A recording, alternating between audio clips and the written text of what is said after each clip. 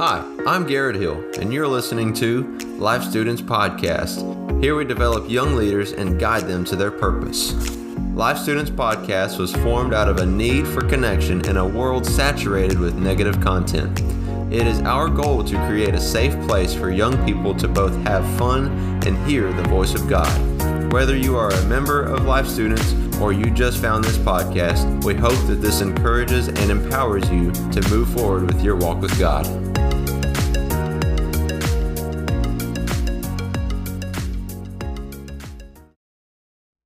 You're listening to episode 5, and this is a live recording with Pastor Ben and Life Students.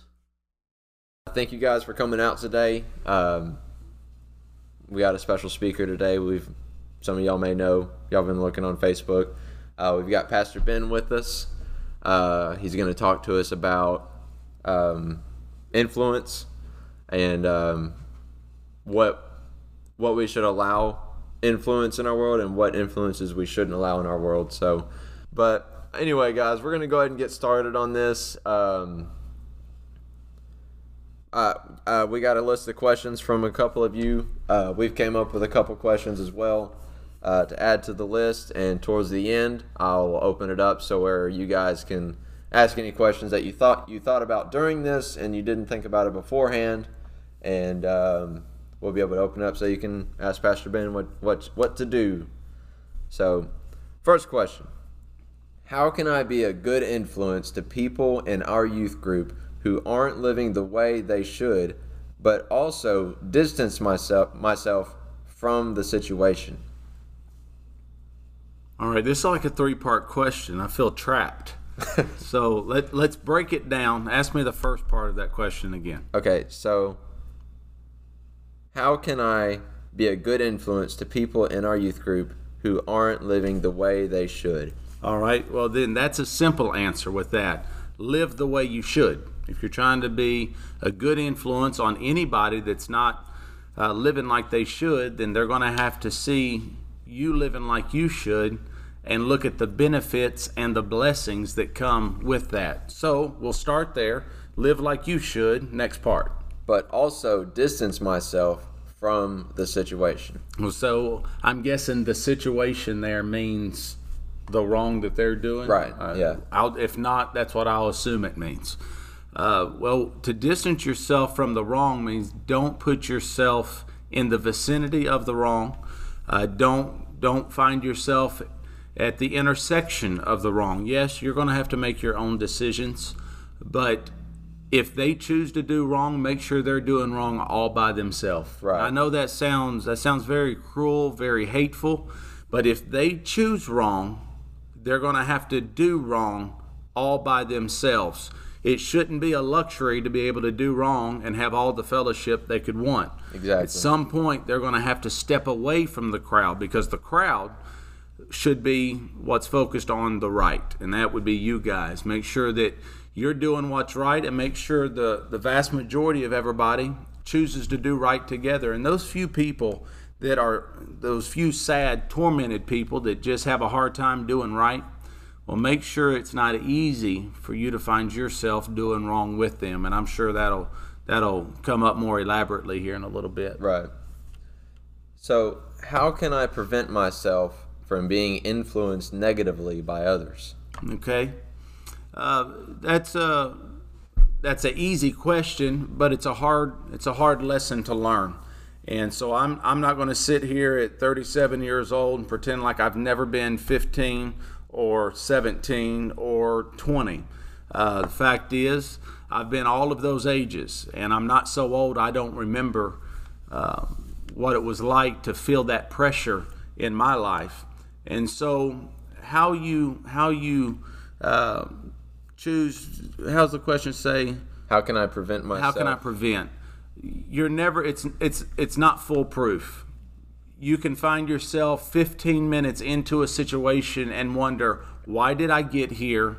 Why did I accept an invitation? Why did I go ahead and come here? And trying to figure out how to backtrack. So it's not a foolproof deal. You're going to have to make sure that you know the difference between right and wrong. And I think that's the biggest thing that happens. I think, and one thing that y'all are blessed with is that y'all have a staff, y'all have a team working with you guys, and they don't just preach at you.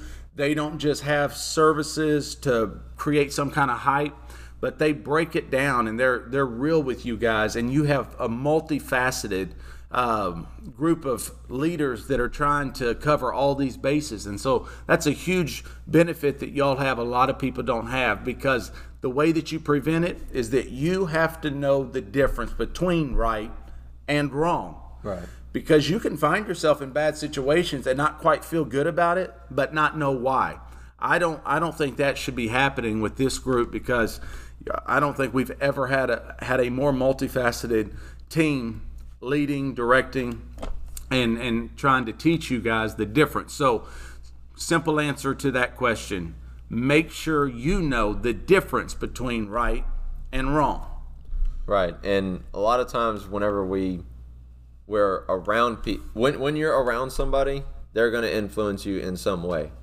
So if you're around someone that you know is wrong, they're going to influence you in the wrong way. Bishop preached the message, you're the sum of the sum total of the 5 closest friends. Right. That's what you are. You as a person, you are the sum total of your 5 closest friends. Now, if you can't call them friends, you need to ask yourself who the 5 closest influences, because like Brother Garrett said here, you can be influenced both good and bad. And I maybe I can get into it. I don't want to take up undue time here I want to answer y'all's questions, but right. Sometimes you can be influenced the right direction by the wrong people, and that maybe we can get into that here in a little bit, just to clarify some things. So I guess we can go with whatever you want to ask next. So what are some ways I can be a positive influence on the kingdom? All right, so the kingdom as a whole, I guess. So let's do this.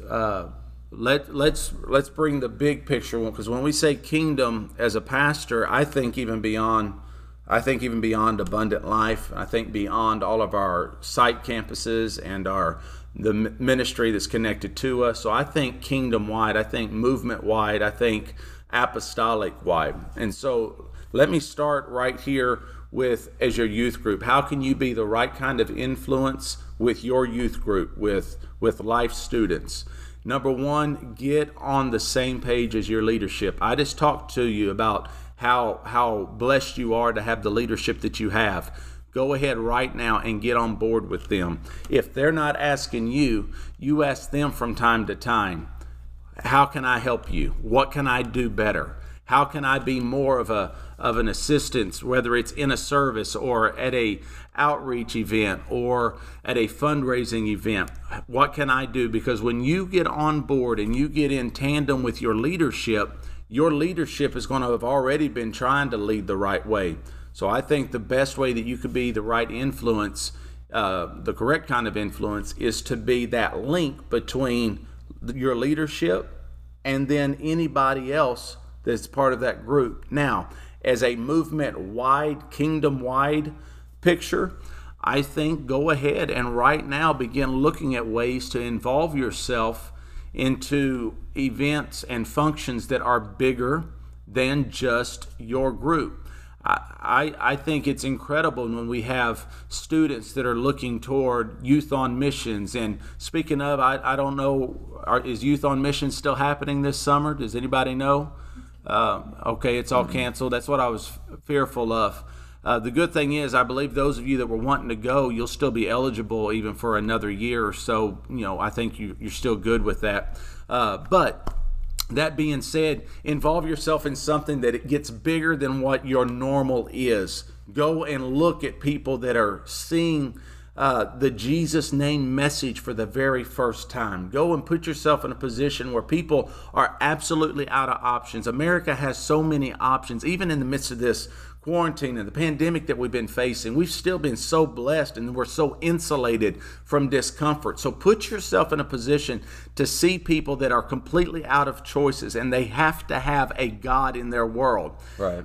and look at the difference, that the passion and the hunger. Because when you come back, man, you're like a catapult for somebody else, because that kind of burden and that kind of passion is very contagious. And so when you come back, you're able to influence others from a kingdom-wide perspective, not just right here.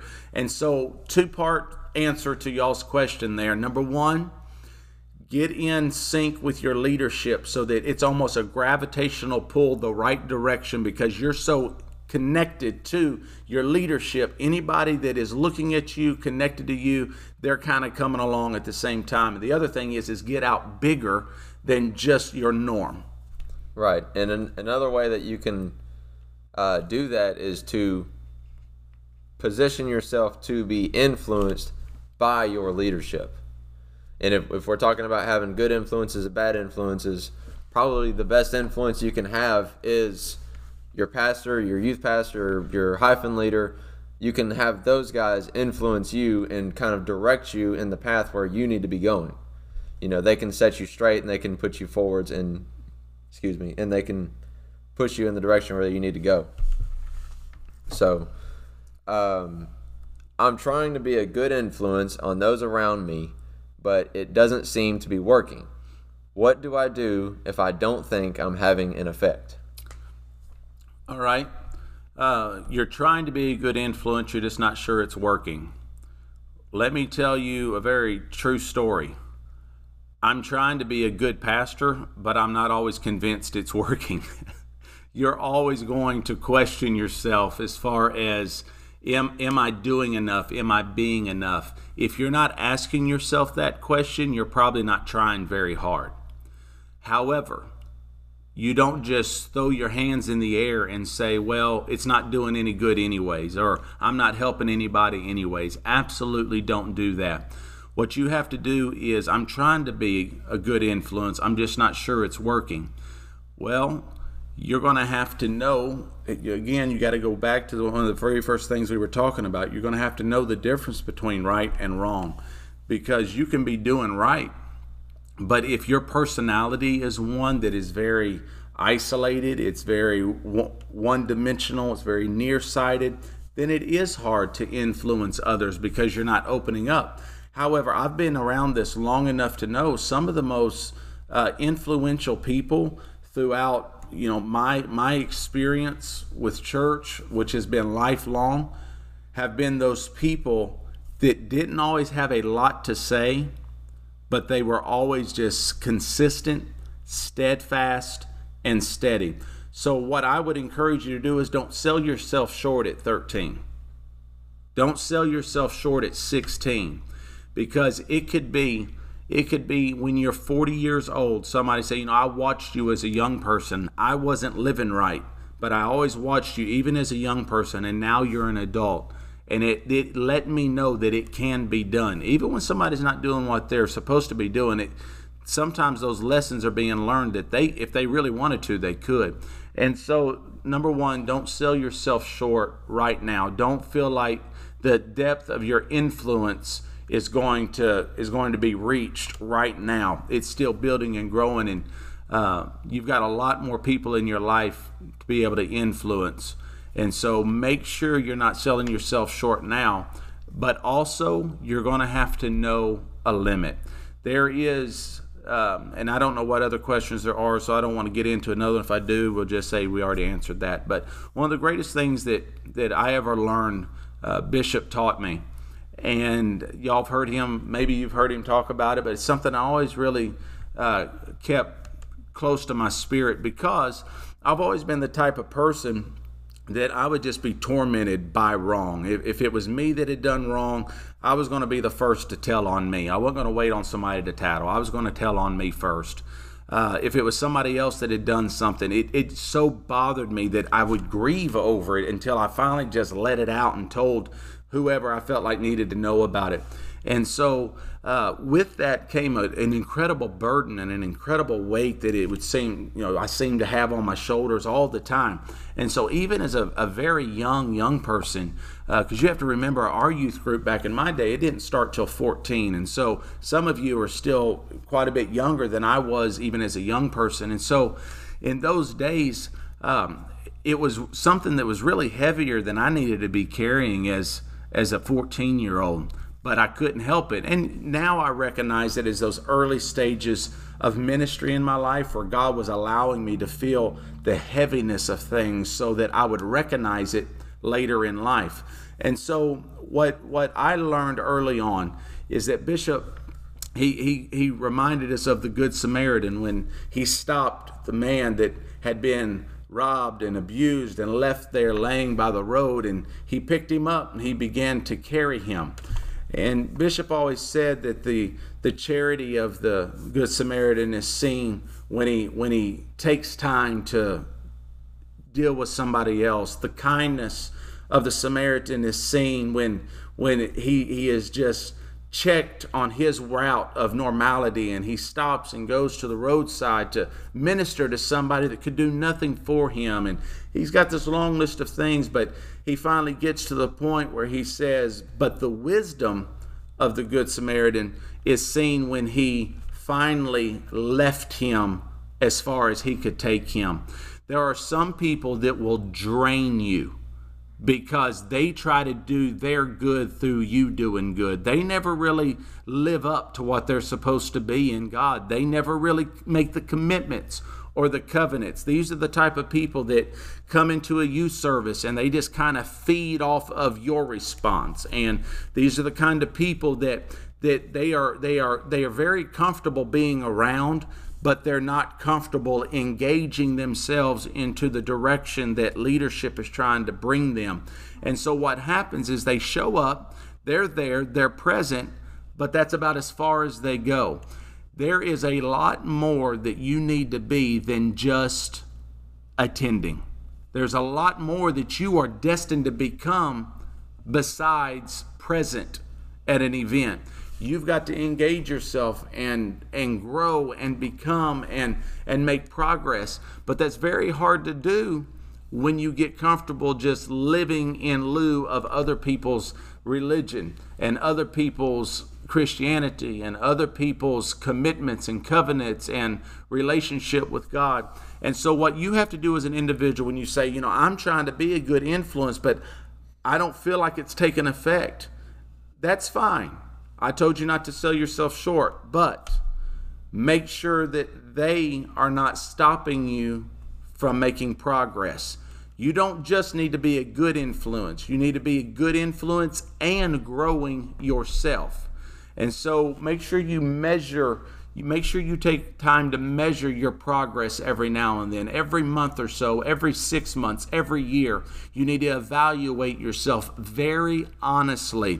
Have I grown during this time, or have I digressed? And then you need to look at who you're with, who you're around, what's going on, and try to figure out, is my being a good influence helping them, or is it just stalling me? I'm not saying write anybody off. I'm not saying just cut the lifeline, but I'm saying you may have to reprioritize your timing and your kind of time and the events and the stuff that you're trying to do for somebody else. If it's bringing you back, you really need to revalue it. But the easiest way is just go to your leadership. That relationship I talked about earlier with your leadership, go to them and tell them, say, do you feel like I'm helping them? Because I don't feel like I'm helping them at all. And they'll help guide you and lead you in that area. And that's a very long answer to that question. But it was a good one, though. It was a good answer.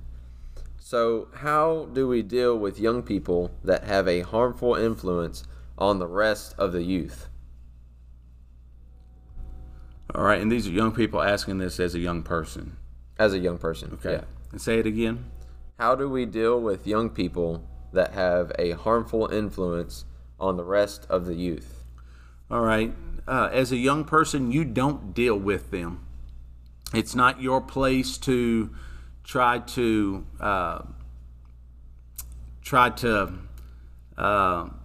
direct their life. You need to be a peer. You need to be a friend. You need to be a good influence, but being a good influence does not mean scold them or preach at them all the time. But here's what you need to do. You need to have some non-negotiables in your life. You need to have some some personal convictions. You need to have some things in your life that it doesn't matter what's going on or what's not going on. There's things that you're not going to be involved in. There are things that you will not even skip a day from doing because they are so a part of your nature. And so when you have strong convictions and you have strong non-negotiables in your life, it really doesn't matter what other people are doing. So those people that seem to be having a negative influence, they may not be living like they're supposed to be living, but I'm not letting it affect me because I know who I am. I know what I am, but more than that, I know what I'm supposed to be. And so what I would say is just simply identify them. And I know we all talk about not judging. We all talk about loving everybody. We talk about, don't isolate or individualize anybody. I didn't say do anything like that. I said identify them. Right now, we will not do this because of all the formats. This would probably be the worst format to do it. But all of us, if we took a poll right now, every one of you could tell me somebody that has got a negative influence in their world, or they are the negative influence. So my first piece of advice would be, number one, identify them. Make sure that you are not blind to the stuff that's going on. Know that, again, I don't want to rehash everything, but in the very beginning, I told you, know the difference between right and wrong. Then you remember I told you to have a relationship with your leadership. Now I'm telling you, identify those that are a negative influence. Why? Because it took knowing right from wrong to know that they're a negative influence. Number two, it takes a relationship with your leadership to be able to go to your leadership and tell them what you feel. I feel like such and such is a negative influence. Why do you feel that way? Well, this seems to continue happening every time they're around. Every conversation goes a wrong direction. Joking becomes off color. Idle talk becomes gossip about somebody. They're always bringing up what they're getting away with. They're always talking about what their parents don't know they're doing. They're always bragging about what leadership says they can't do, but they can't. So it takes knowing right from wrong, and it takes a relationship with your leadership to be able to go to them and say, look, this is what I'm feeling. This is what I'm thinking. And so what you do with those that have a negative influence or are a negative influence, identify them, know them. The Bible says, mark them that cause division. Well, they're a good person. Absolutely, they're a good person, but their attitude is dividing, if only themselves. It's dividing them from the body. So again, without getting too lengthy there, I don't know when to preach another sermon on that. I didn't even take a text, but I did give you a scripture. I cited a scripture. Well, that answer is actually a really good segue to the next question. So how can I tell if I'm being negatively influenced? If you're being negatively influenced, or if you're being a negative influence? Being negatively influenced. Okay, if I'm being negative influenced. Okay. Yeah, you can answer both. Well, then let me start with, how do I know if I'm being a negative influence? Sometimes people are very sincere, pure-hearted, but they are so naive that they think all it takes to help somebody is just to be present, just to be there. You've got to do more than just be there if you're going to be a true good influence. So if you want to know how you're being a bad influence, it may not be that you're being a bad influence. You're almost being a neutral influence. Because some people, and this gets a little deep, and it's hard for me. This is so out of my comfort zone to talk to y'all like this, because I like to bounce it off of your bodies and know that, see it on your face that it's happening. So bear with me. If you need clarification, you can ask here in a little bit, and we'll try to give clarification. But a neutral influence to me is almost as dangerous as a negative influence, because sometimes all it takes, if this is just a bottle of water, okay? This is just a bottle of water.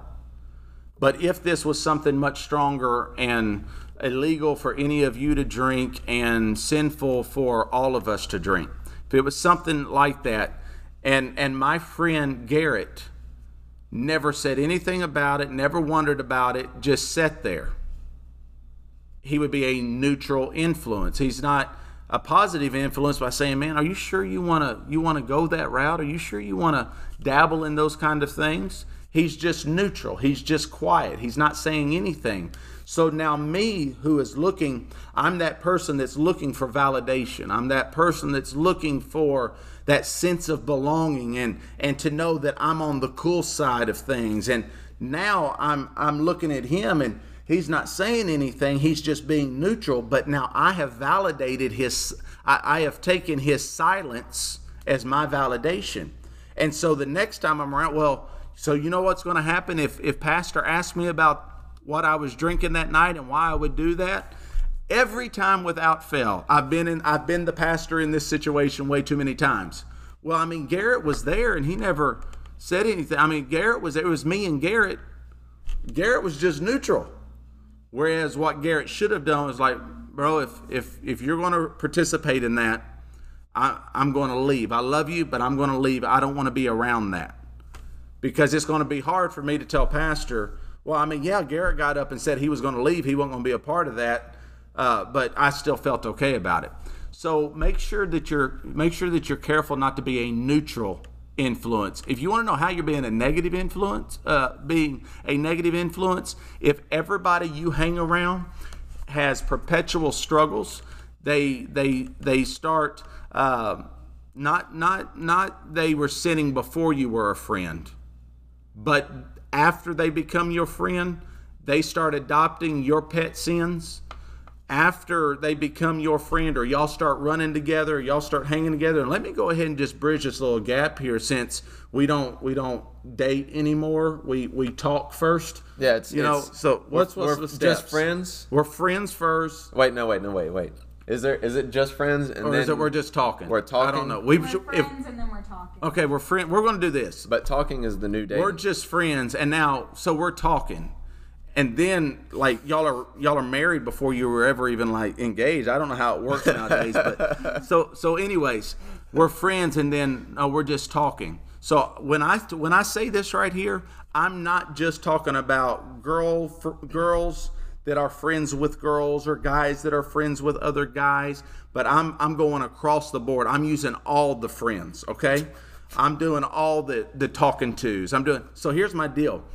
If they didn't struggle with certain things until they became your friend, but that's something that you've always struggled with, then there's a good chance that you were the negative influence. And the best way to get over that is to own up to it and realize I didn't help them.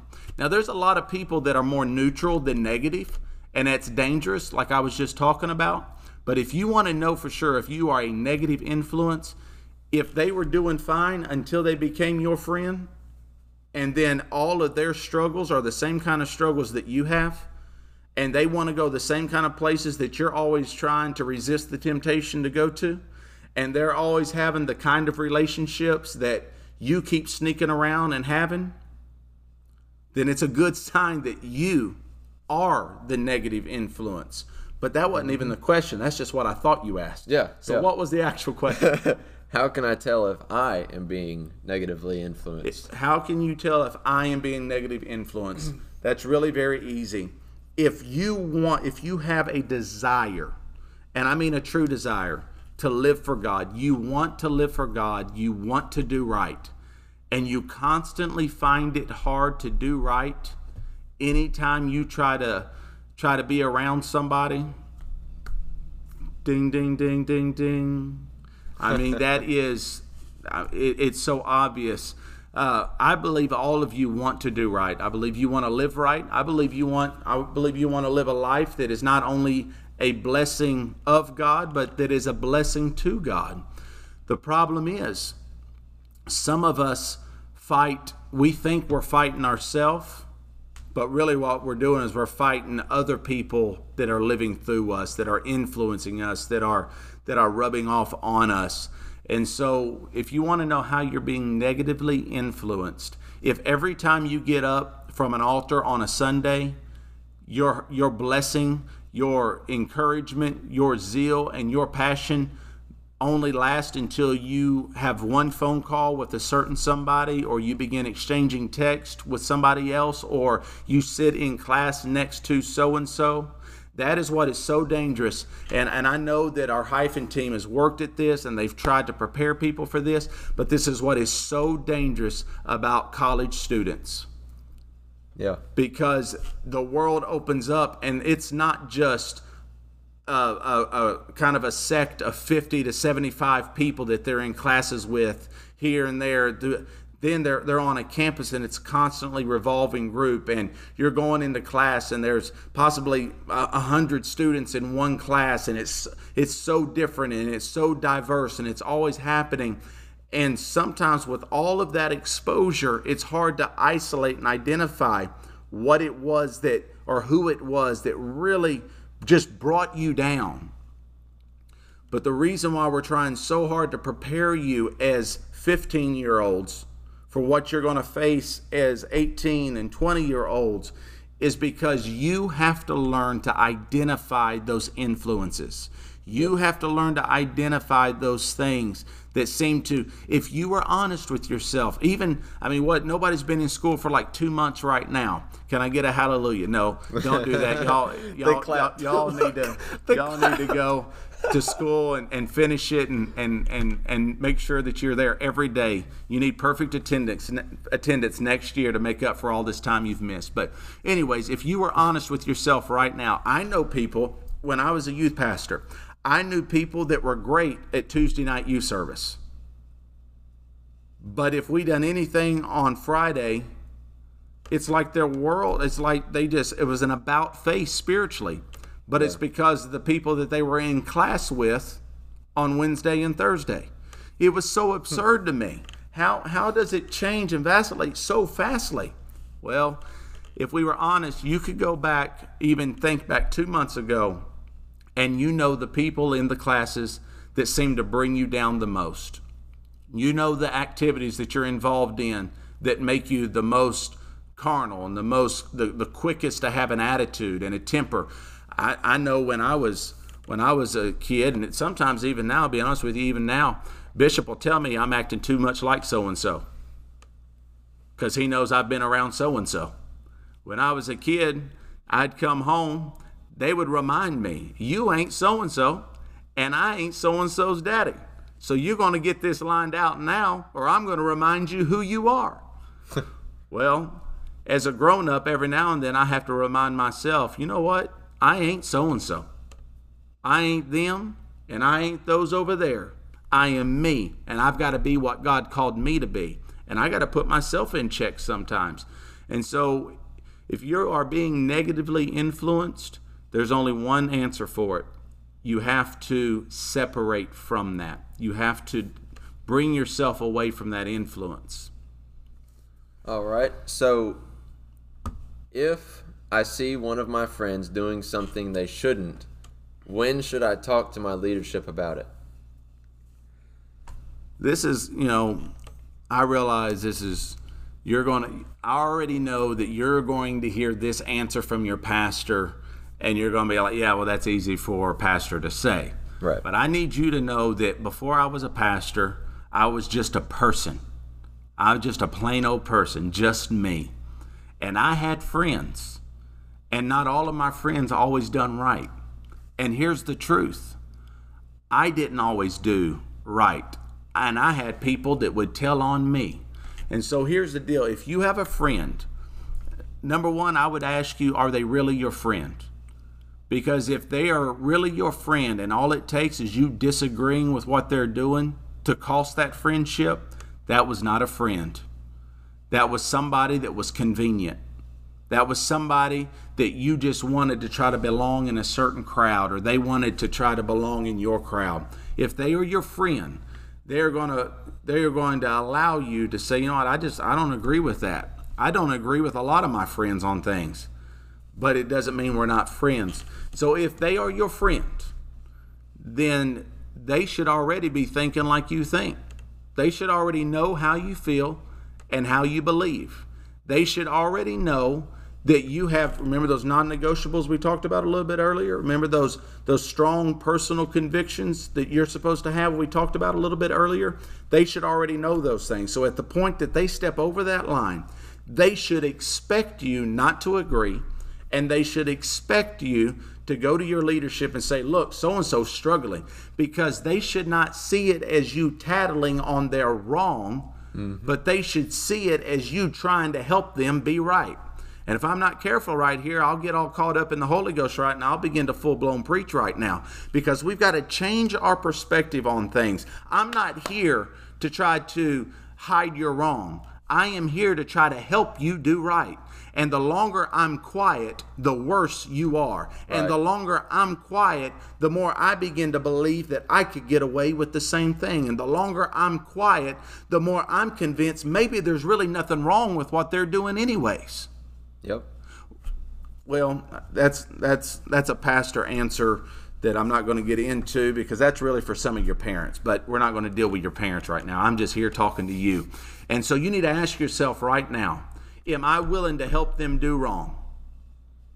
If I asked you right now, you had somebody that maybe had a drug problem in your life, they were a friend and they had an addiction problem, would you go buy them more substance to satisfy their addiction?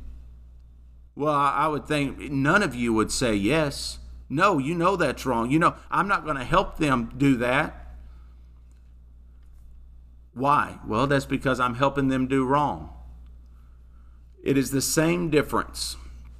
Same difference when you say, I know that they're sinning. I know that they're involved in this. I know they're involved in that, but yet I'm okay going to the next youth service and seeing my leadership want to bounce their head off the wall because they can't figure out how to get through to them, and they can't figure out what to say, and they know something's going on. I know Sister Morgan's got a passion and a burden. She's praying for her. She's praying for her. She's praying for her. And if I would just tell Sister Morgan what's going on, she would know how to pray. But instead, I've got to watch Sister Morgan cry and beg God for an answer. I know Brother John. I know he keeps trying to help, and he keeps trying to say the right thing, and he keeps trying to point him the right direction. And if I would just tell Brother John, look, I drove by such and such place and I saw so-and-so there, it would be as easy as Brother John going, look, I know this is what you're struggling with. This is how I got through it.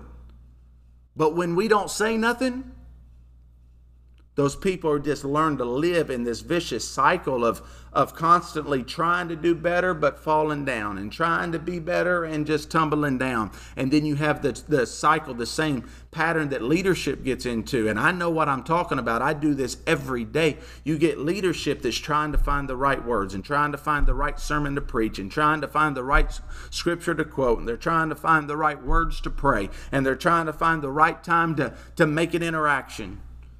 And everybody's frustrated in that whole situation, where the key is if Gracie would just go and say, look, this is what I know is going on, and I am burdened by it. If Sister Taylor would just say, look, they talked to me one time, and this is what I believe is going on with them. But the problem is, you all see it as just tattling on each other, as ratting each other out. It's not that at all. At some point, you begin to help them do wrong. And if you help them do wrong long enough, that line between right and wrong that we started out talking about in the very beginning of this subject, when I said you got to know the difference between right and wrong, that line between right and wrong becomes very, very blurry, or it gets extremely curved.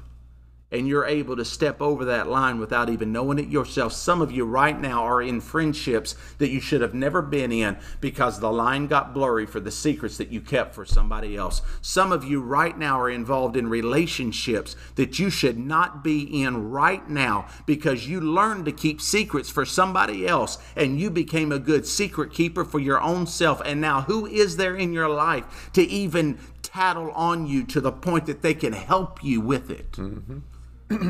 Does that make sense? Yep. I forgot y'all can't reply here, so you can't even say yes.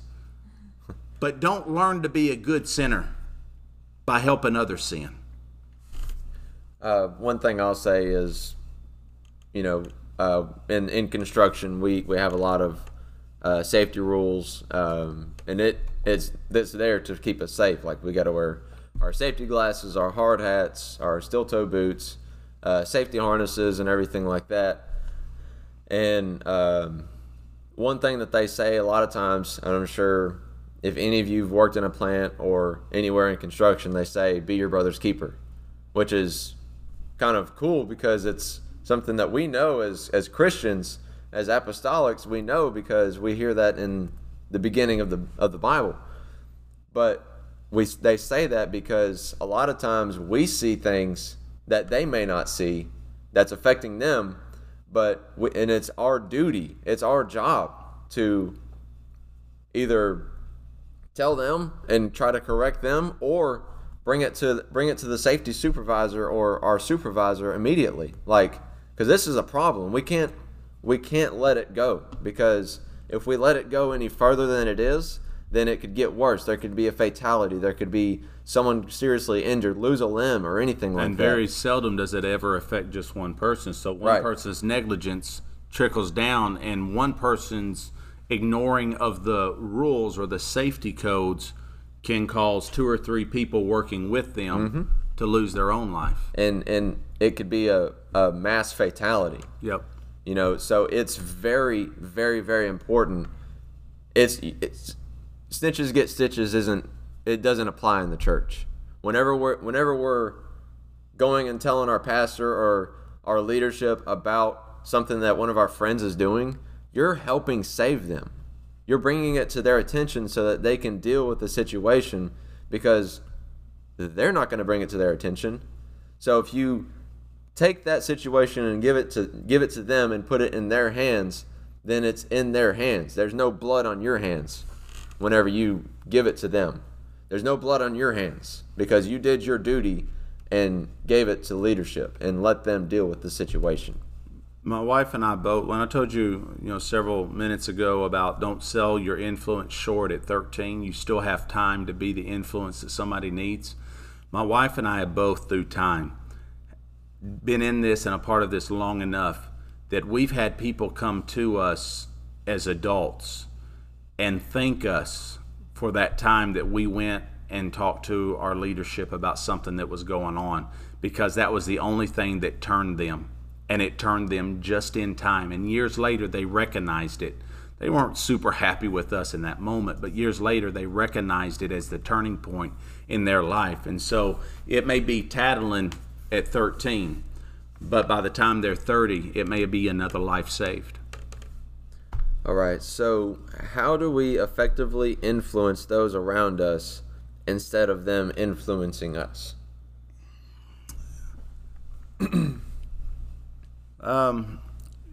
It's what you open up yourself to and what you give more time to.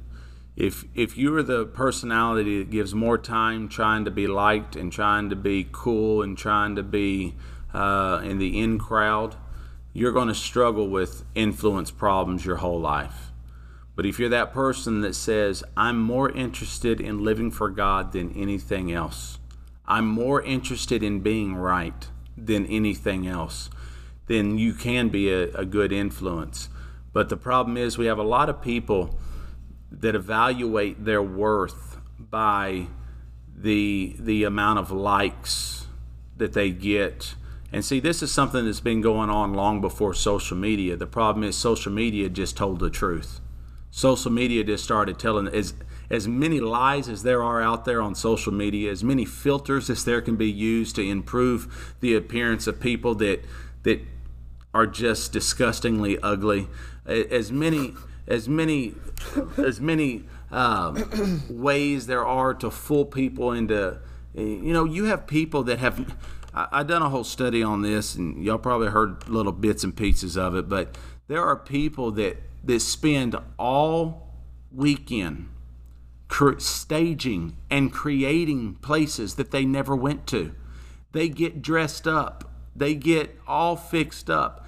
And they'll go, some of them will even get to like the front of that building or at that street and make it look like they actually went to this big event. They never went near it because they flat bottom is they just aren't cool enough to get to it.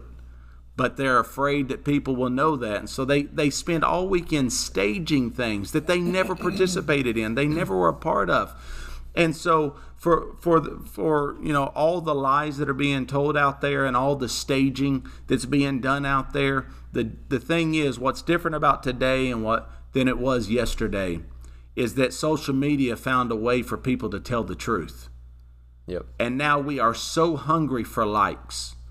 We are so starved for views of whatever we posted and whatever video we put out there. We're so hungry for it that we'll do just about anything. The problem is it doesn't stop at social media. It doesn't stop at something that is distanced by this camera. But we begin to live foolish lives. We begin to make idiots of ourselves, trying to get approval from people that do not matter.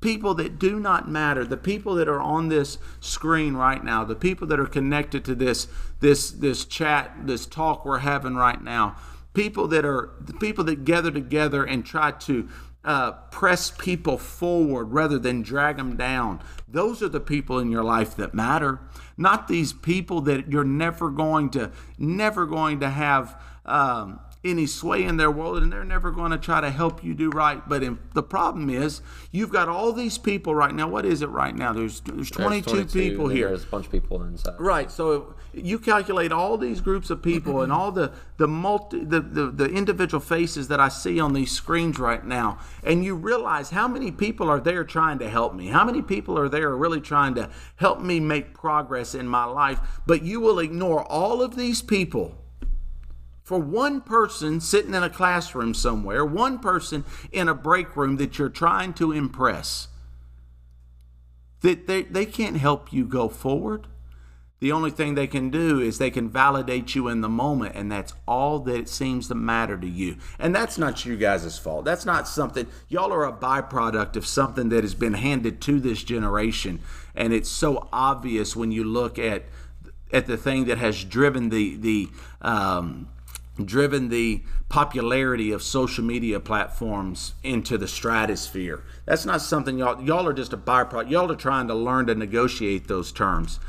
What I'm here to tell you as an aging person, that's me saying I'm not old, but as an aging person, which means I'm a little older than you and I keep on getting older. As an aging person, the thing that I can tell you right now is find those people that matter in your life and stop trying to get validation from people that simply don't matter. Those non-negotiables you got to have in your world have to be like a highlighter that just marks right across the face of those people that always try to bring you down and always try to help you do wrong, because they're not going to matter. Are they really going to be by your side when things get rough? Some people would say, yeah. Well, then I'd have to ask you, why are things going so rough and they're always there? Yep.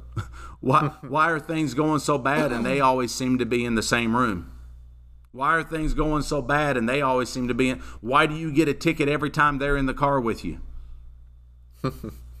That doesn't just mean they're good they're always there for you. The problem is they're always there in spite of you. And so find those people that matter. Find those people that are always trying to help you go forward. Find those people that are always trying to drop good advice. Find those people that are always trying to give you a word of encouragement instead of justification for the mistakes that you're making.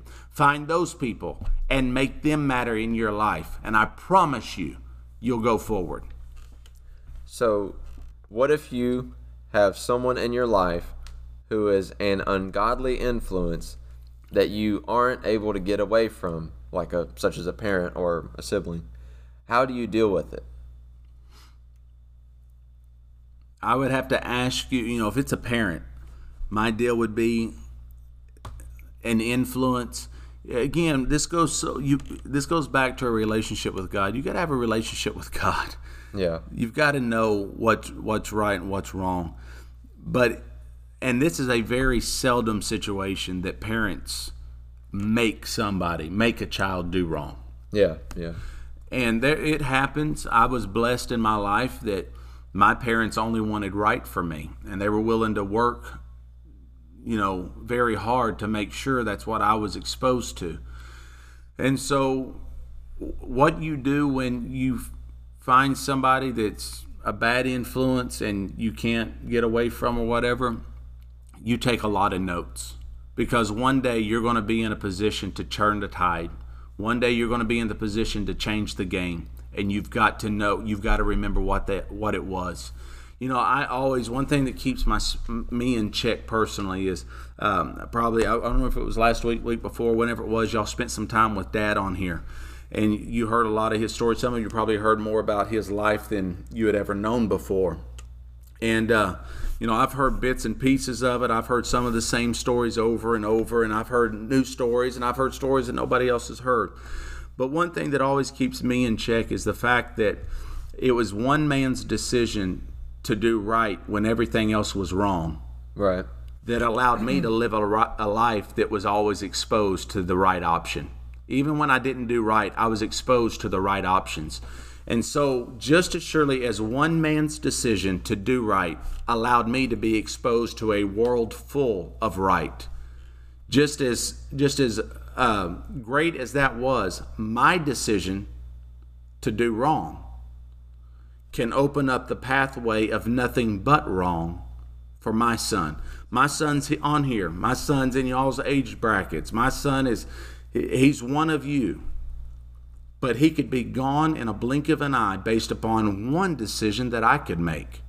And so the thing that keeps me in check is that one man's decision to do right is only as powerful as my decision to stay right is.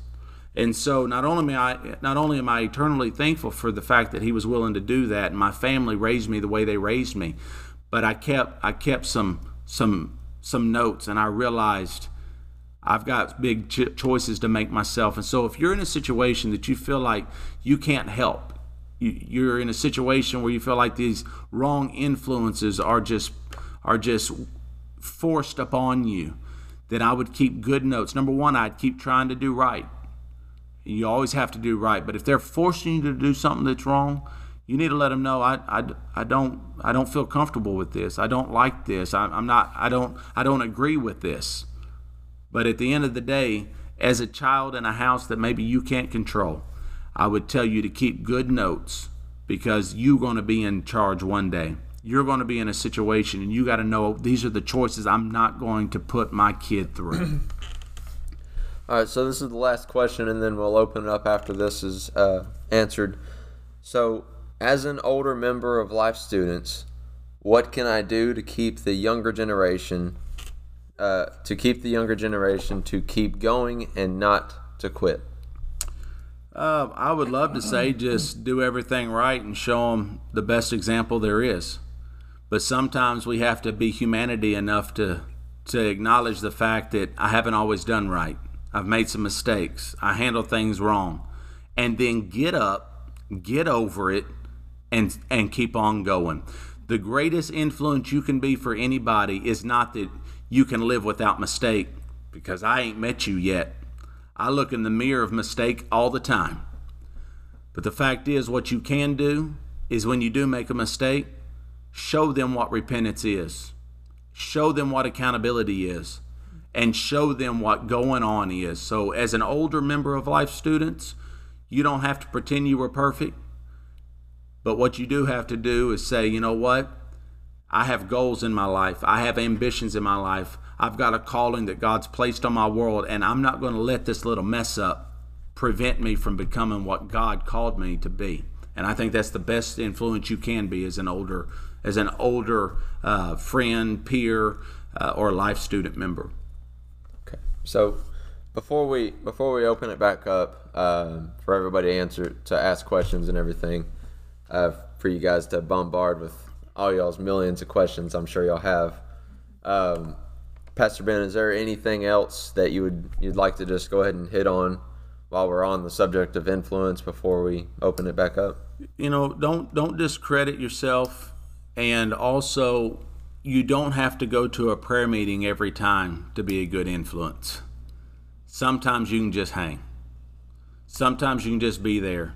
And I don't want to say too much. I don't want to devolve too much. But the fact is, most likely I am where I am today, and I've made it the way I've made it today because in times that I wasn't having any struggles, and in times I was up against some of the biggest decisions of my life, there was somebody in my world that we would just hang out. He was much older than me. We were not in the same age group. But there were times that Dad was off preaching, Dad was handling ministry stuff, and he would pick me up from school. We would go run around, we'd go shop, we'd go to Houston, we would go play golf, we would go play basketball, we would go play softball, we would get into all kinds of stuff. And very few of those events were spiritual. But I don't know if he knew it or if he was just, despite what he didn't know, was just trying to be a good friend. But he would just reach out and we would hang out. And instead of following suit with what a lot of my friends did, even my church friends did, I didn't make some mistakes simply because I didn't have time to, because I was busy running around with this other person. This other person probably inadvertently helped establish the call that's on my life today. In fact, I believe he was in the vehicle when I finally told my dad, this is what I'm feeling. There were some relationships that were possible that I was struggling with, I was debating, and because he occupied a lot of my time going and doing and running, I didn't find myself in constant contact with these other relationships. And so what I'm here to tell you is I don't remember too many times that he and I went and had a prayer meeting all by ourselves. And if you knew this individual, he never claimed to be super spiritual anyways. But what he was is he was a true friend to me. And more than anything, he made time for me. And so if you want to be a good influence, you can't be a selfish person too. You have to open up your world. You have to spend some time with people that really can't do anything for you. And you got to be willing to say, you know what? There are probably cooler people I can go be with. There are probably people that can do more for me that I could seek out. But instead, I'm just going to follow my heart because they seem like they need somebody right now. And so I would just tell you, sometimes it's all right just to hang, as long as you're not being that neutral influence. Just be there for somebody. All right. Thank you, Pastor Ben, for coming in today and talking to us about influence, the power of influence, and what a negative influence is, a neutral influence is. And we just thank you for the words of wisdom that you've given to us and the thoughts that we were able to take home with us. And I hope that you have all received something out of this.